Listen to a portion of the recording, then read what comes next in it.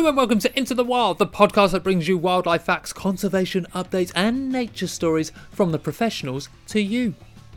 This episode of Into the Wild is brought to you by Leica Sport Optics. If you, like me, adore nature and love staring at it, then Leica are a company you totally need to check out. Getting closer to nature is what we all need to be doing, and Leica Sport Optics certainly help you do that. I'm new to the world of binoculars and wasn't sure how best to use them, but with Leica's easy to use models and high-end technology, it didn't take me long before I was seeing wildlife like I've never seen it before. And now, on with the show. Hello nature nerds, wildlife lovers, eco freaks. Are you all alright with me referring to us all as eco freaks? I assume you are. Please write in if you're not. Thanks for tuning in to another episode of Into the Wild. How are you all doing? I hope you're well. I've hurt my hand. I don't know what I've done.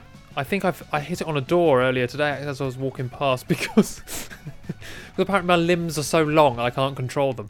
But I really hurt. It didn't hurt at the time, and now like a few hours later, I've been editing this episode today and it's killing me. So I don't want to be too dramatic, but I think I might die. If you can all send some sympathy e-cards to intothewildpod@gmail.com, that'd be very lovely. I can't wait to see them flooding. It really hurts. I don't know. I hope I'm alright.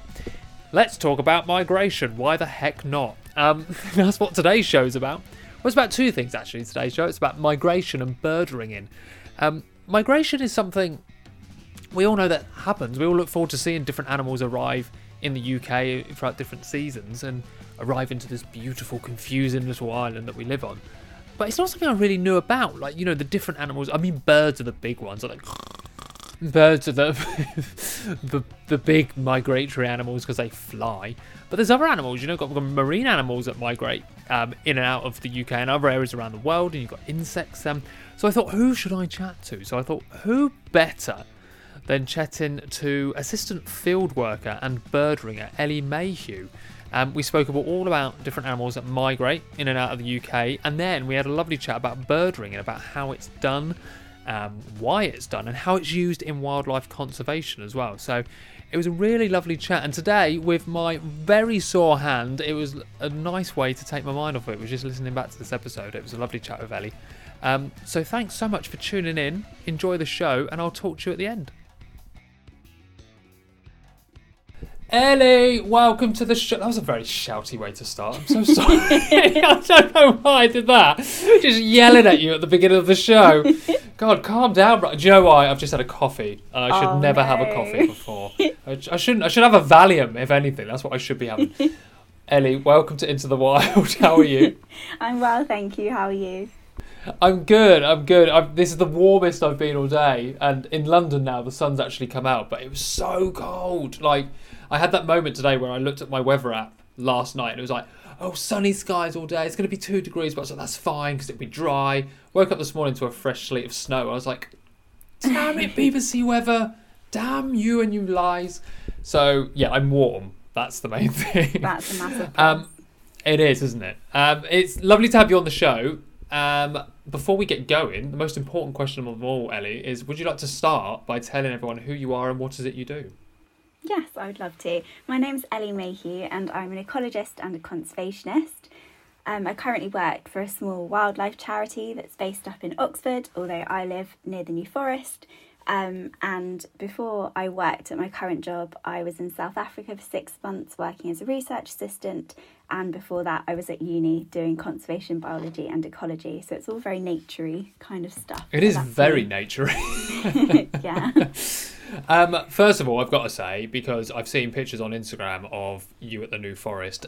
Damn, the New Forest looks amazing. It is. It's such a nice place to live, especially at the moment, obviously, with COVID. It's been such a godsend being able to go out and just walk, you know, just explore. And we're really lucky in that we're in quite a quiet part of the forest. It's not very touristy. So even in the summer, you can find places to walk and you just won't see any other humans, which is kind of nice.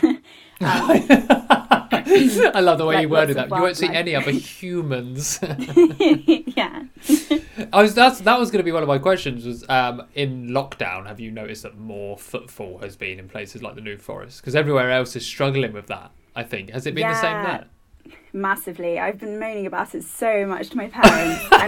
But the thing is I mean, I was saying to Dad yesterday, because we were out in the forest, and I said, I'm worried about, like, for example, we get nightjars just up the road from us, and usually that kind of part of the forest is super undisturbed, but I worry that with so many people walking their dogs, I mean, there's just been so many more people than normal, and also people parking on the verges, which they're not meant to do, and that's really bad. But and like littering and that kind of thing is obviously really bad for the ponies and the other stock on the forest. So I've definitely seen increased pressure here, yeah. And all the places that we used to walk that used to be really quiet actually have more people as well. So it's a bit like, oh, go away.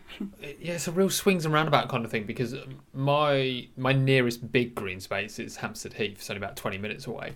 And it's been so much... So I've been like a bank holiday every day, like when the sun's out. As soon as it rains, everyone goes. But when the sun's out, it's like it's rammed up there.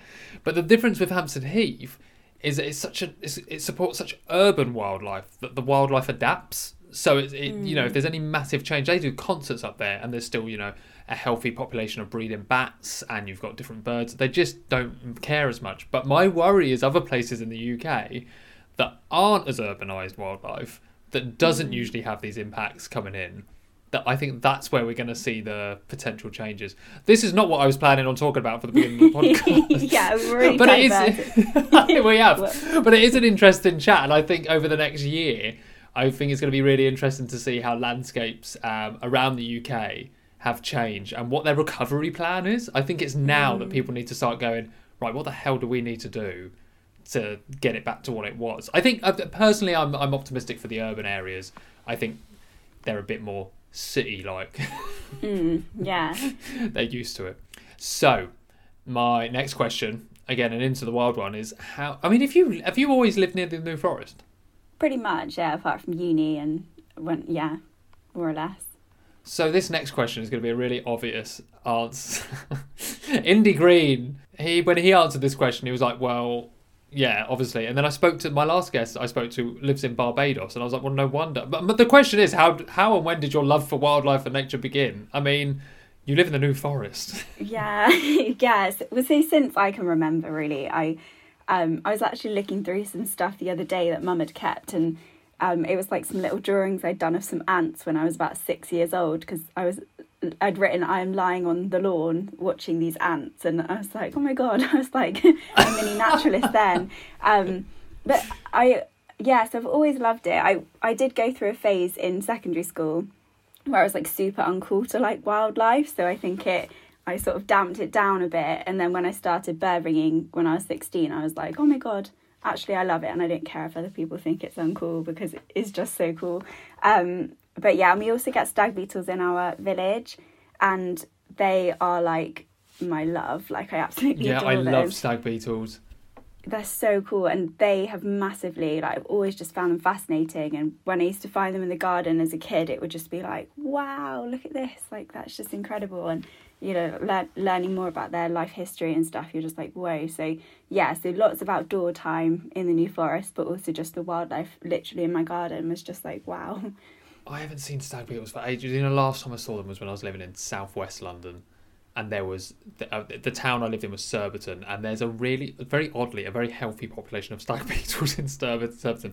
Like every summer you'd see them crossing roads, and you'd be like, like grabbing them and putting them back in the park and stuff. But since I've not lived in that area for the last 7-8 years, I really miss them. And I said this to my girlfriend, like, I really miss stag beetles. Is that weird? And then she laughs at me, and then we have to move on. But yeah, I don't blame you. They're just so lovely. They're really surprisingly big, and I think we're not used to seeing those kind of big invertebrates just walking around. So I think it kind of takes us back. Yeah, right, definitely. Today's show, we are focusing on animals visiting the UK, obviously known as migration. So I'm going to jump straight in with our first main question, Ellie, is why do animals migrate? This is a big question. So You're welcome. So migration takes many forms, I suppose. Like, lots of different types of animals migrate, and there are different reasons that they migrate. And I suppose, I mean, one when I think of migration, you kind of automatically think, okay, like something travelling a really long way, but not everything does. Like there's the bird that holds the Guinness World Record for the shortest bird migration is this bird called the blue grouse in North America. And it actually migrates about 300 metres, and it migrates. So in winter, it likes to be in these really heavily forested areas. And in the summer, it likes to be in these open areas where it breeds. And it just migrates up and down a mountain slope, which seems a bit half-assed to me compared to like the ones that travel a really long way. When is it migration and when is it just a walk? Well, this is the thing. I remember I did a migration module at uni, and it was it's actually really hard to specifically define migration. So not all migrations are return migration. So in insects, for example, the monarch butterfly, there's like 3 or 5 generations sort of going up, so like as they migrate, so it's never just like one monarch butterfly going there and back again. And so it's that kind of thing that's what makes it really hard to define, I suppose. So it's something like a straightened out sort of movement that is just to get from A to B, like something like that. I can't remember the exact definition, but yeah, so that's kind of, and then you compare that to like an Arctic tern that goes from the Arctic to the Antarctic, which is like a lot more effort, right? And it's still called migration. So, and I suppose as well, like you get migratory crabs, bats, wildebeest in the Serengeti, zooplankton moving up and down the water column. So it's so varied. And so I guess the reasons that they do migrate are super varied.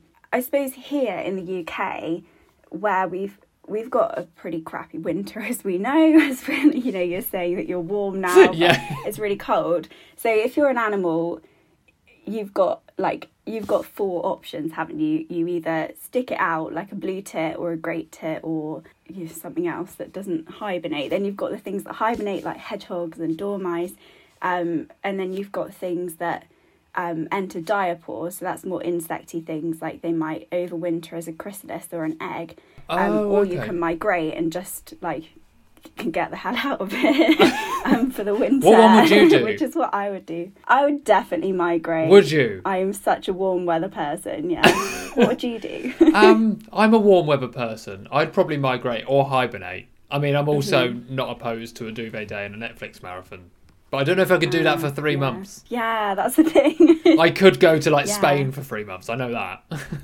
I think, I'd probably migrate. But anyway, so basically, I've not even gotten to the point of why species migrate. So there's lots of different reasons. So the main reason is to take advantage of seasonal bouts of resources, which is usually food. So, for example, in the UK, as I've just said, some species tough it out. We have resident animals that will just, survive the winter, but a lot of them do die because there aren't the resources to make it through winter. So when we get to summer or spring and we get these mass emergences of insects and this crazy growth of plant life, there's loads of kind of surplus resources. So the migratory animals move in to then exploit them and use them themselves. And some migratory species actually time their migration to coincide with the kind of mass emergence of a certain food source. So you get things that, like up in the Arctic, you get this mass emergence of mosquitoes after the snow melt. And so they kind of move in to take advantage of those. Some animals, which is what I would do, migrate to get away from the cold northern winter. So it's just because it's less energetically costly to spend the winter somewhere warm. Then some kind of maybe less known things. So another thing that animals migrate for is daylight. So for example, in Brent geese, they have kind of pretty inefficient digestive systems because they're ruminants, so they just eat like grass and plant material. And if they migrate up to the Arctic in summer, it means that they can eat like all the time. It's like a 24/7 all you can eat buffet, and they have this ability to feed constantly on relatively like low nutrient sort of plant material, I guess. So that's quite cool. And also up in the Arctic as well, there's low predator density. So if you go up and you breed in the Arctic, then you're less likely. I think I read somewhere ages ago that like with every degree latitude that increases, like the predation risk decreases by whatever amount, like 2.6% or something. I can't really, really remember. Okay. But so that's really interesting.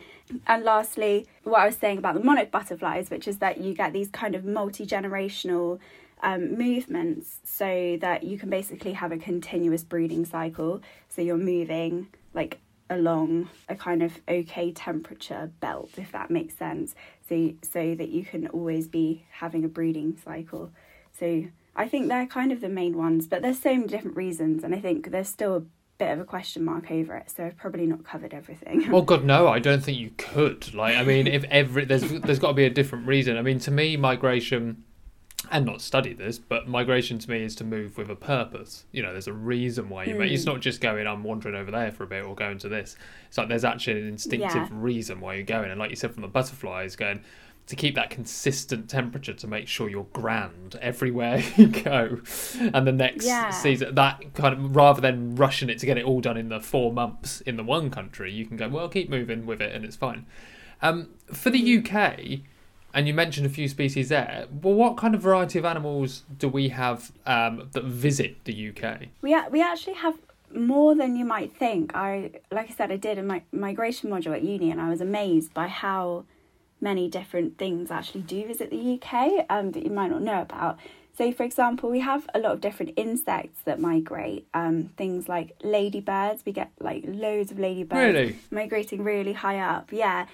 Things like hoverflies and butterflies and moths, which people might be more familiar with, like popping out a moth trap or, you know, seeing a painted lady or something.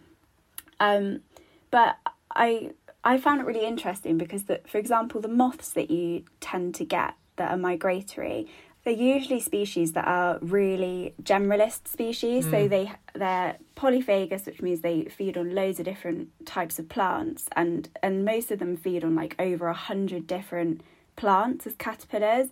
So I found that quite interesting because I suppose it means that it's not so much of a chance migrating, because you come over and you're fairly likely to find at least one of your caterpillar food plants to lay your eggs.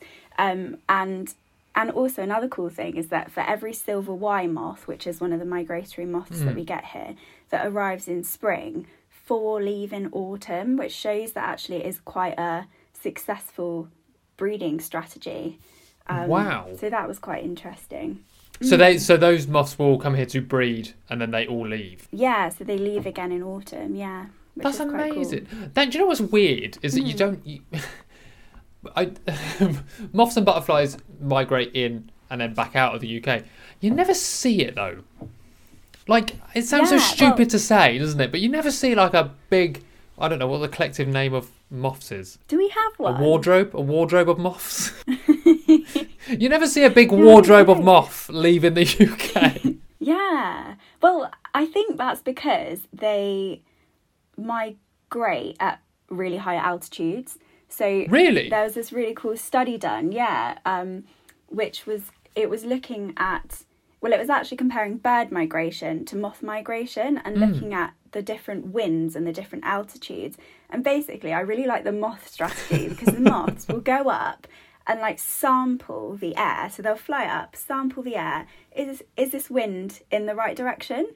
And then they're like, no, and they'll go back down and they'll wait a day and then they'll go up again, and they kind of sample until the wind is going in the right direction. And then basically it reminds me of that bit in Finding Nemo where they go on that ocean current and they basically go up into the wind thing and just fly, and then they kind of drop down, and they just go. Whereas birds, even if it's really rubbish weather and the wind is in the complete opposite direction, they'll just fly anyway, which seems like way more effort.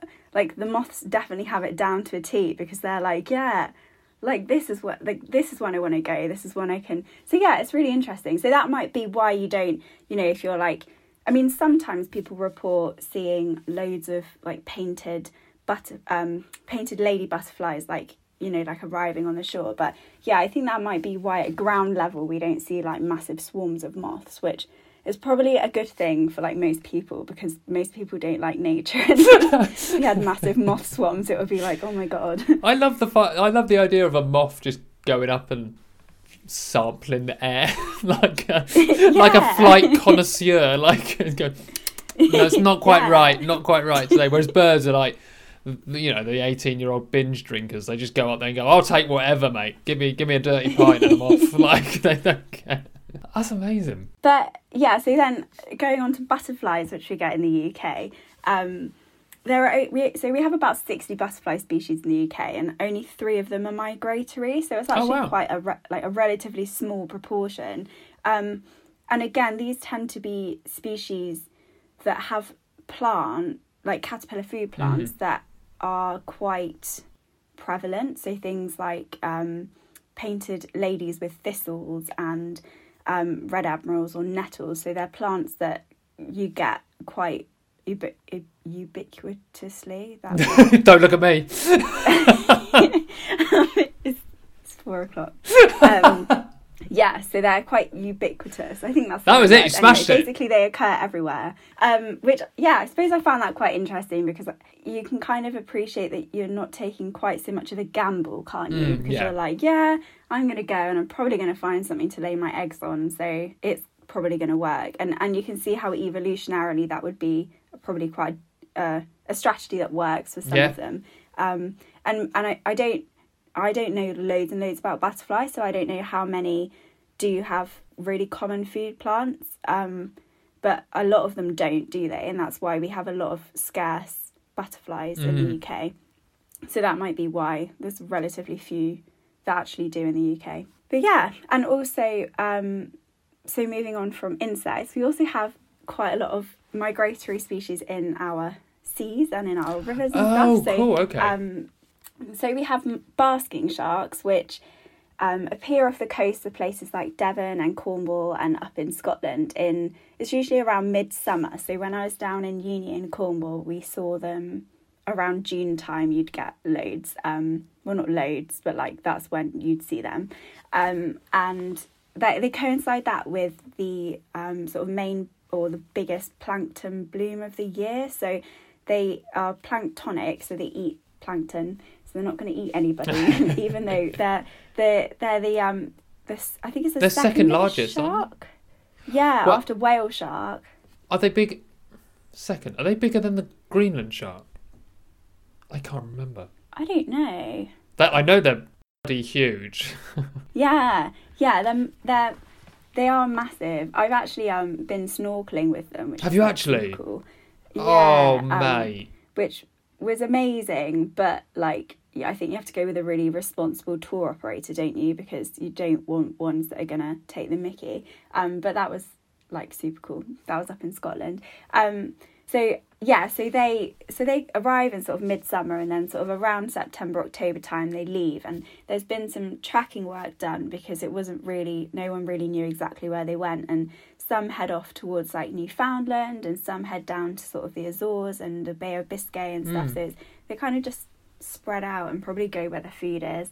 But it's also thought that some stick around throughout the year, because some fishermen have reported seeing them in Scotland in winter. Oh, okay. And they've also been known to like wash up occasionally in the winter. So it might not be that they might not be like an obligate migrant, which means that they have to migrate. They might kind of be a facultative migrant, which means they migrate where their food is, and if there's enough food around that area, then I guess they'd stick around. Yeah. And sticking on the kind of like fish theme, we've got things like salmon, Atlantic salmon, which are super cool, and they basically chill out in the ocean, and then when it's time to go and spawn, they head to all the rivers. So you see them sort of gathering around river mouths around the coast, and they spend about 5 years in the ocean until they reach sexual maturity, and then they go up to these rivers, and they make these incredible journeys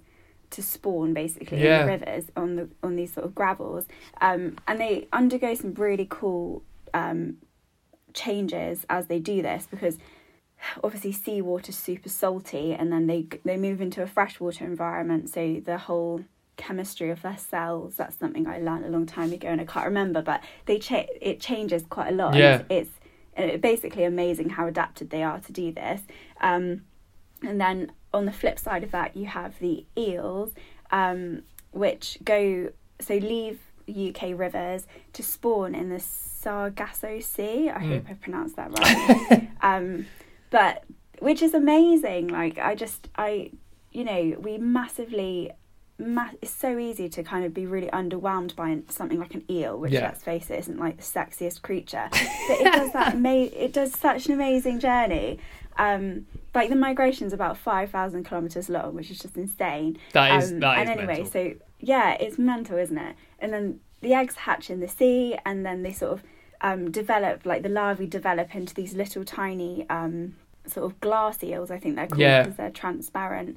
And then they just kind of let themselves be floating around with the oceanic currents, sort of bringing them back up towards Europe, and then they just swim against the currents into the rivers in Europe. And then they just chill in the rivers, and then when they reach about a metre long, they sort of, are adults, and then they just go back and do the spawny thing again. And I think I can't remember if they're critically endangered now, but they were critically endangered for a long time because we put in loads of like weirs and like stuff along the rivers that was blocking it, like barriers to migration effectively, like flood defences as well. And there's been a lot of work by the Environment Agency and other organisations to be either removing them or to be creating fish passes so that they can actually kind of get up over these obstacles so that they can carry on migration, which has been kind of interesting to learn about. But so basically, like there's loads of different organisms that migrate to the UK, and they're really diverse and they're really cool. I would love to. I think the animal that I most love to think about migrating in and out of the UK is a butterfly or a moth, because I just think it must be such a stressful journey to be that high up when you're the size of sometimes a 50p piece. Like, you must just be getting thrown around, and they're just like their little wings pushing them or just letting the current take them. It must be absolutely terrifying, but good on them for giving it a go. Are there, this might be a hard question, but in the UK, and it's probably species dependent, but are there certain areas that certain animals kind of favour, like for the reasons I guess they're visiting? Is it like, if you want to see this animal migrate into the UK, that's the area you go? Is there hotspots for migratory animals?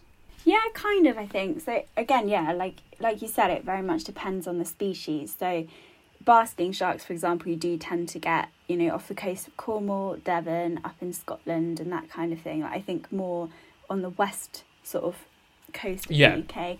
And then you get certain species like if you wanted to see swifts, they tend to be more in the urban environments because that's where they tend to nest. And then swallows tend to be more like in farmy environments and that kind of thing, and they tend to nest in barns. You get some species, I found this really interesting, and I can't remember the specifics of the study, but like, for example, chiffchaffs, you get different populations going to different parts. So chiffchaffs from one part of Africa might go up to like the north of England, and then chiffchaffs from a different population, like, in a different country in Africa, might go to a different part of the UK, like the southern area. And I think it was chiffchaffs that this happened with, because I think they weren't doing very well in the north, but they were doing fine in the south, and then they realised that it's because they were migrating from different areas, and there was an issue with the overwintering ground in the country in Africa where they were coming to the north. So I guess, I suppose some species, you see them everywhere, but they might not be from the same place.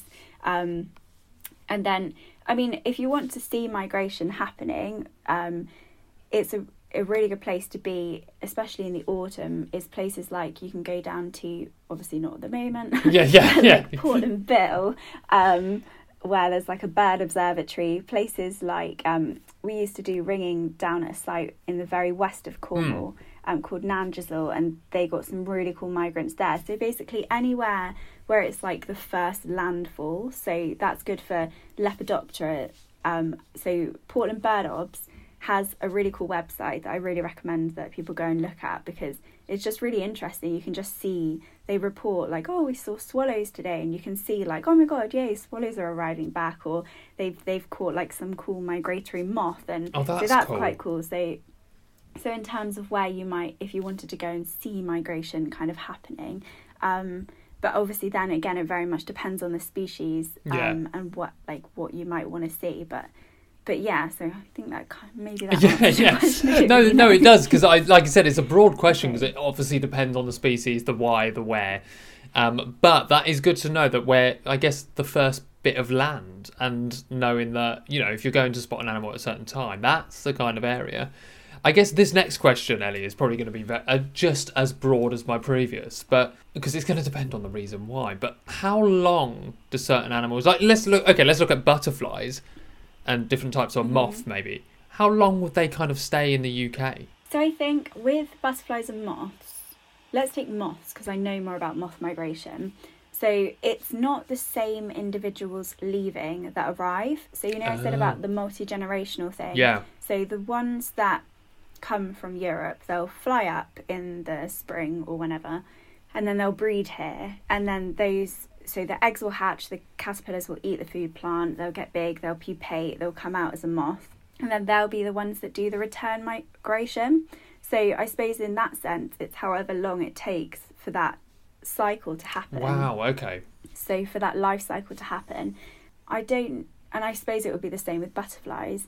You often get like clouded yellows, don't you? Which I don't know if they're true migrants, but they just sometimes turn up on the south coast, and they tend to be more like in the late, like more sort of August, September time. I think like later on in the year.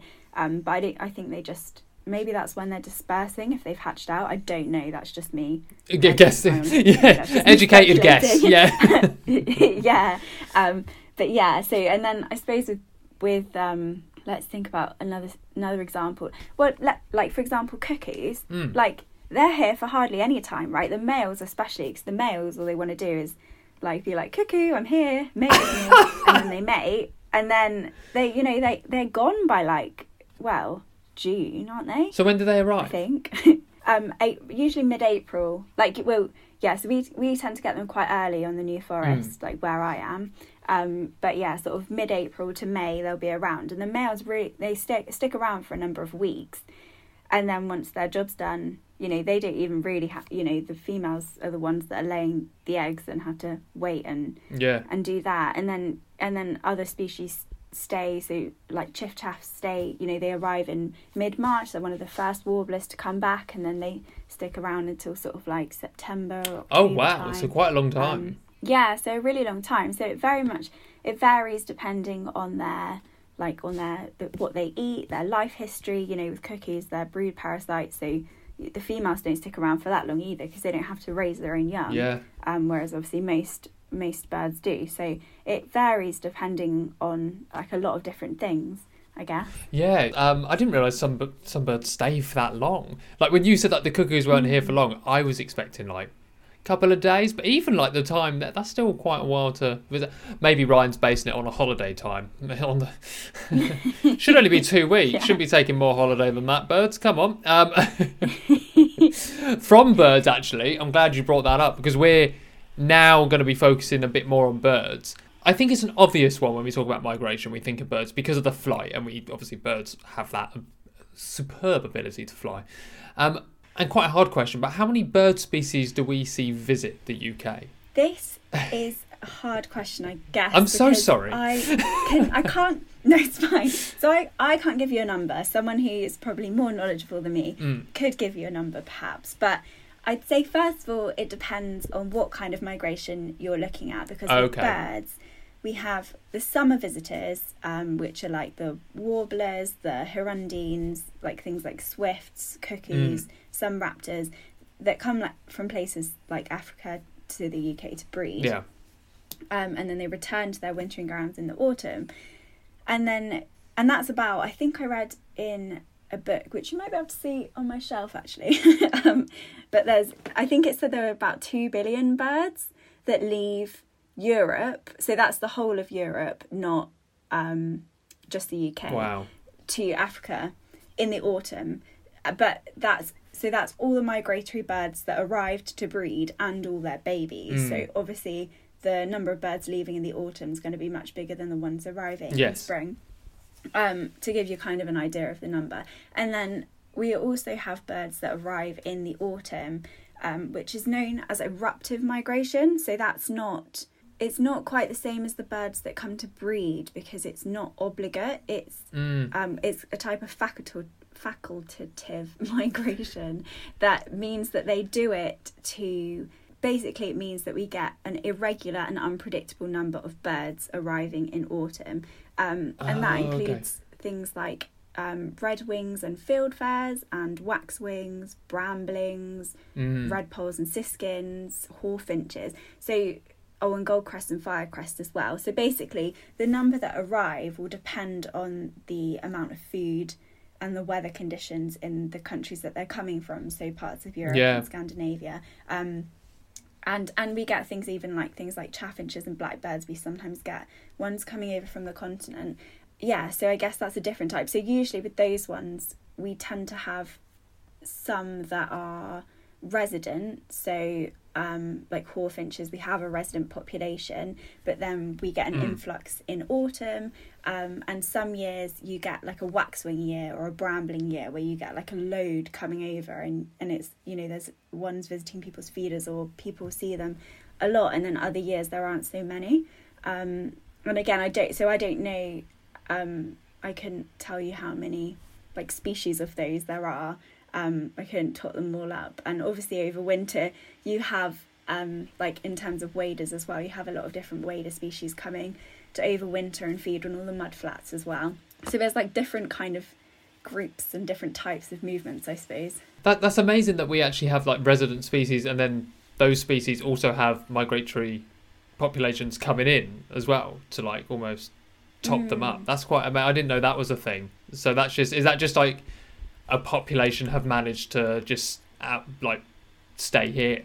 I don't know really. I don't know if it's because if you're thinking about like, let's take goldcrests for example, like they're tiny and they eat insects, so they are constantly foraging for like spiders' eggs and like little tiny insect prey. They don't switch to seeds or anything in the winter.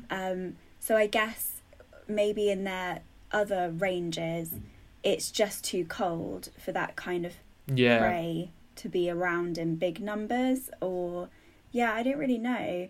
I think it is mainly food and weather. Like if their kind of home range is somewhere that's like way colder than it is in the UK in winter, then I guess it makes sense to come here to avoid the extreme cold, because a tiny bird like that wouldn't like do of course that makes sense all the time. But it's interesting, isn't it? You kind of wonder how these different movements evolved. Yeah, but I guess it's the same with like, I don't know, even when you look at like what people do, we all do it for different reasons, and there's different populations of birds in different areas, and the same with other animals as well. So they're all going to do slightly different things depending on the environment that's around them. And if they're coming from, like you said, an area that's suddenly getting a lot colder or suddenly getting a lot warmer, then different behaviours we're going to start seeing set in. I guess it's just, I guess we don't often give that thought to animals having that ability to go, well, we're going to do this thing, because I don't know, maybe I'm humanising it too much, but it is kind of interesting to know that happens as well.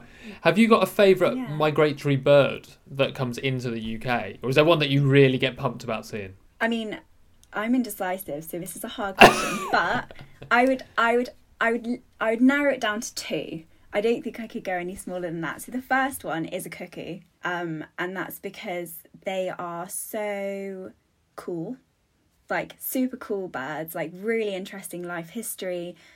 Hearing a male cuckoo is like, it's spring. Spring is really here. The cuckoos are back. Like it's really, it's one of those things that it's just like, oh yay. And also swifts, and for a similar reason, in that like hearing the kind of screaming cry of a swift, I mean, to me that's summer, because it is for me as well, May onwards, don't you? And they're here for such a short time, so I don't think I could choose between those two. And I've actually only heard a female cuckoo once, because the females make this like bubbling call, which is really different to the males. And I heard that. I remember it was on Dartmoor actually. I'd gone camping with my friends, and we had a really nice sunny evening, and then in the afternoon it like started to rain, and then a storm came over, and in the morning it was like really calm and really foggy, and I'd gone like for a wild wee and then I was like, oh my god, I can hear a female cuckoo, like I've wanted to hear this for so long. So that was like that was really cool. But yeah, one of those two, definitely. What a moment. A wild wee female cuckoo. There's so many words in that sentence, Ali. But this is like from birds migrating as well. This is where we're going to talk about something that you are very active in, because it kind of plays a part in how we know birds migrate and where birds go, as we've learned over the many years. It's where bird ringing comes in, isn't it? Yeah, that's right. Yeah. So bird ringing is where we catch wild birds and we fit them with a small, lightweight metal ring it's stamped with a unique ID number. So it allows us to identify individual birds. And from this we can collect a lot of data. So we can collect data on movements, on age, so how long a bird might live, things like site fidelity, so whether or not a bird's coming back to the same site every year, and all of those kinds of things. So it gives us an awful lot of data just from a little metal ring. And like, how is it used for? So you gave us some examples there of like kind of what we can tell, but when you've got that information, is it kind of shared like globally? Like, so if someone scans or looks at a ring, several countries away, can they still get that data and understand that information? Yeah, so I think sometimes it takes a long time. So like I've heard of sometimes like someone will catch a Spanish ringed bird and it takes like months or years to actually get the record back. But most of the time it's a lot more efficient than that. And yeah, it's wherever there's like a ringing scheme, you can so in the UK, our rings are stamped with NHM London, so Natural History Museum London. So people who catch it in France or Spain or wherever in the world can be like, oh, okay, that's an English ringed bird or a British ringed bird, and they can contact the British Trust for Ornithology and then find out when it was ringed and that kind of thing. That's cool. That's really cool. And like there's probably many ways to do this. How do you... No, first question. Like, not all birds are ringed, right? Is that a stupid question? No, so not all birds are ringed. There are some birds that you can't ring. So, for example, you can't ring pheasants, partly because they're an introduced species, but also their leg never stops growing, so it gets fatter and fatter as the bird gets older. Obviously you're not going to put a ring on that because you'd end up hurting the bird. But most species we do ring. But I'm not entirely... I think there are some, but they're not ones that I tend to ring, obviously, because otherwise... Of course, yeah. You know the ones you do. Yeah, I know the ones that I do ring. And how do you go about ringing a bird? It sounds so hard. So first you've got to catch it. That's the bit that's hard. Yeah, so it's done in different ways, depending on the bird that you're targeting. So and this is where I guess, so like all bird ringers in the UK have a license and you've got to be properly trained for it. So for example, my license allows me to use something called a mist net. It's basically like a net strung between two vertical poles, and it's got sort of pockets in the net that sort of droop down, and so when a bird flies into it, they fall into the pocket. And then you have, but for example, a whoosh net, it's a sort of bungee operated net that, oh my god, say if you I know, so, and it kind of it basically is propelled across an area of ground and it falls gently over the ground, so that's good for some ground feeding birds. That sounds like fun to fire. Yeah, right. And my permit doesn't cover that because I've not had enough experience using that method of catching. So basically it means that if you're licensed to operate a certain way of catching birds, then you know what you're doing. So you've got bush net, you've also got cannon netting, which is a bit like a bush net but on like a bigger scale, and clues in the name, it uses like a little cannon thing. That I want to do that. That's what I want to do. What's the next one? I feel like these are getting more and more extreme. So there's like the mist net, there's the gun net, the cannon net, and then there's the explosive volcanic 2000. It's like, what's that for? Yeah. So I think cannon net's as cool as as dramatic as it gets. And then you've got we got to go higher. Like the nuclear net. And then you have different traps and that kind of thing as well. So you have some that are like walk-in traps. So if you've got a bird that's just hopping around, and then you can kind of slowly edge it in and you can walk it into a trap, or you have other ones like a perch trap where like a bird comes to perch and then it closes round it and that kind of thing, which are way less frequently used. Like mist netting is like definitely the most common method, and then followed by like whoosh and cannon, I think, just because it depends what species you're after. So for example with mist nets as well, depending on what bird you're after, you have different sizes. So if you're trying to catch waders, then you want one with like much deeper pockets, because they're bigger birds, so they need a bigger net to hold them and that kind of thing. So anyway, once you've got your bird and you've safely extracted it from the net, then you fit a ring on its leg. So you have to hold it in a special way, which is a grip called the ringer's grip, and you end up holding the leg between usually your third finger and your thumb. So you hold it in a special way, which just restrains the bird. So you've got its head between. So sorry, the listeners would not see this. Index finger and middle finger between. Yeah, Ryan's doing all sorts of hands. Ryan's just sat here as if I'm doing the rock and roll signal. Yeah, not sure you'd be able to ring a bird like that. But anyway, so you hold it in a special grip, and you use pliers to put a ring on, and these are special pliers, and they've got different sized holes for the different sized rings. So obviously, for a blue tit or a long-tailed tit, they both have different ring sizes, and a blackbird will take a bigger one, a tawny owl will take a bigger one. So you've got special pliers that are specially adapted, and then once you've fitted the ring, you then age it and sex it, which is usually done on plumage and that kind of thing, but some birds you can't age and sex. And you take measurements like the wing length and the weight, which gives us kind of like a BMI almost. So so it kind of like, if you catch a goldcrest and it's only like 4.9 grams, you're like, oh, you're a bit tiny, you probably need to go and eat. But some are really heavy and that kind of thing. And some ringers take other measurements as well, but they're like the bog standard ones. So that's what's involved in ringing a bird. That's so cool, because I see so many pictures. I mean, you put up a fair few as well, and then so many other bird ringers put up the pictures of them holding the bird, and they're always such lovely pictures because you've just got the bird there in your hands.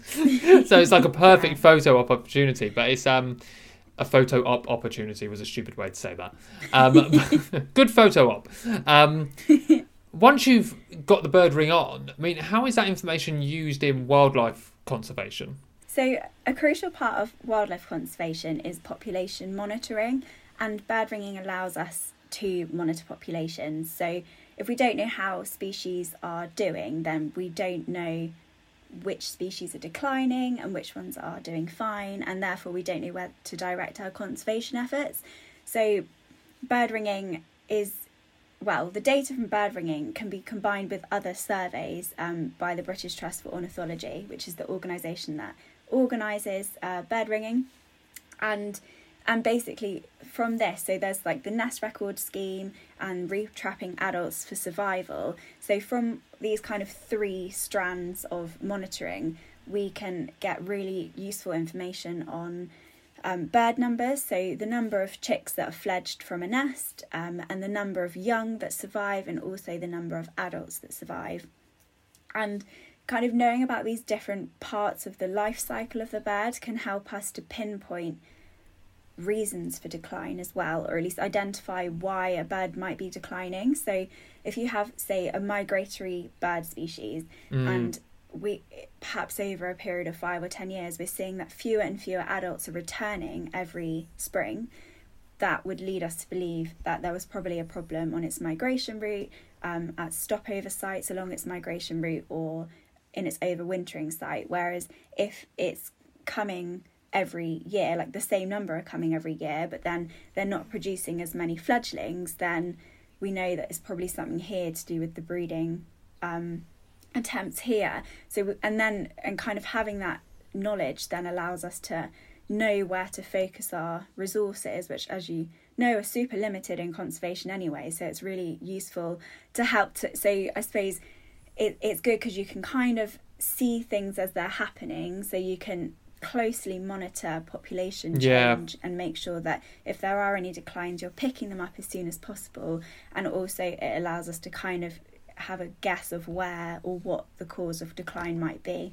Okay, that's a lot. Yeah, when you put it like that, it's kind of like, wow, of course it helps with conservation, because like you said, it can pinpoint it pinpoints trends, which is so easy. It like kind of takes so much of the work out of it, going, if you can just see where the problem is straight away, you can deal with the problem, because half the work is going to go is people sat there going, well, what's going on? So my last question, Ellie, is the Into the Wild one, is if you could pass on one bit of advice onto everyone on the planet about the natural world, what would it be? It would be to get out there and enjoy it and learn about it, because I think the more that people know about it, the more they respect it and the more that they want to look after it. And I think, to go in a massive loop right back to the start of our conversation about what we were saying about the New Forest and people, not treating it with respect, if they really knew just how many amazing species are there, just how important it is for biodiversity, then I would hope that most people would treat it with a lot more respect and would really realise just how valuable it is. So, if we could apply that to everything and get people to see it as something that is so important and so precious, and it does so much for us, and we need it, we can't keep destroying it, then hopefully that would help to get people to reconnect with nature and help boost people's well-being and all of that kind of stuff, and hopefully help the natural world as well. So yeah, get out there. get out there. So to sum up, get out. Ellie, thank you so much for being on today's show. It's been a pleasure to talk to you. I've learnt so much about birdering and about migration. It's been lovely to chat to you about it. So thank you so much for being on the show, and I wish you the best for the rest of the year. Yes, absolutely. Thanks for having me on. Take care. Thanks again for tuning in and listening, everyone. If you'd like to keep up to date with the projects and work Ellie is working on, you can do so on the old social media on Instagram. You can follow her at Ellie Mayhew. If you want to subscribe to Into the Wild's Patreon, that's basically where you tip me a bit of cash, enough for me to buy a pint or a coffee, and you get a few perks. You get early access to all the episodes, and you get exclusive shows as well. And like I said at the beginning, if you want to send Ryan a sympathy e-card for his sore hand, or just get in touch in general, you can do so at intothewildpod@gmail.com, or we're also on social media at Into the Wild Pod on Twitter and Into the Wild Podcast on Instagram. You can give me a shout. Just say hello if you want, suggest a topic for an episode, or let us know some things that you liked about the previous shows. But until next time, keep well, stay safe, live the good life, and I'll speak to you next week. Take care.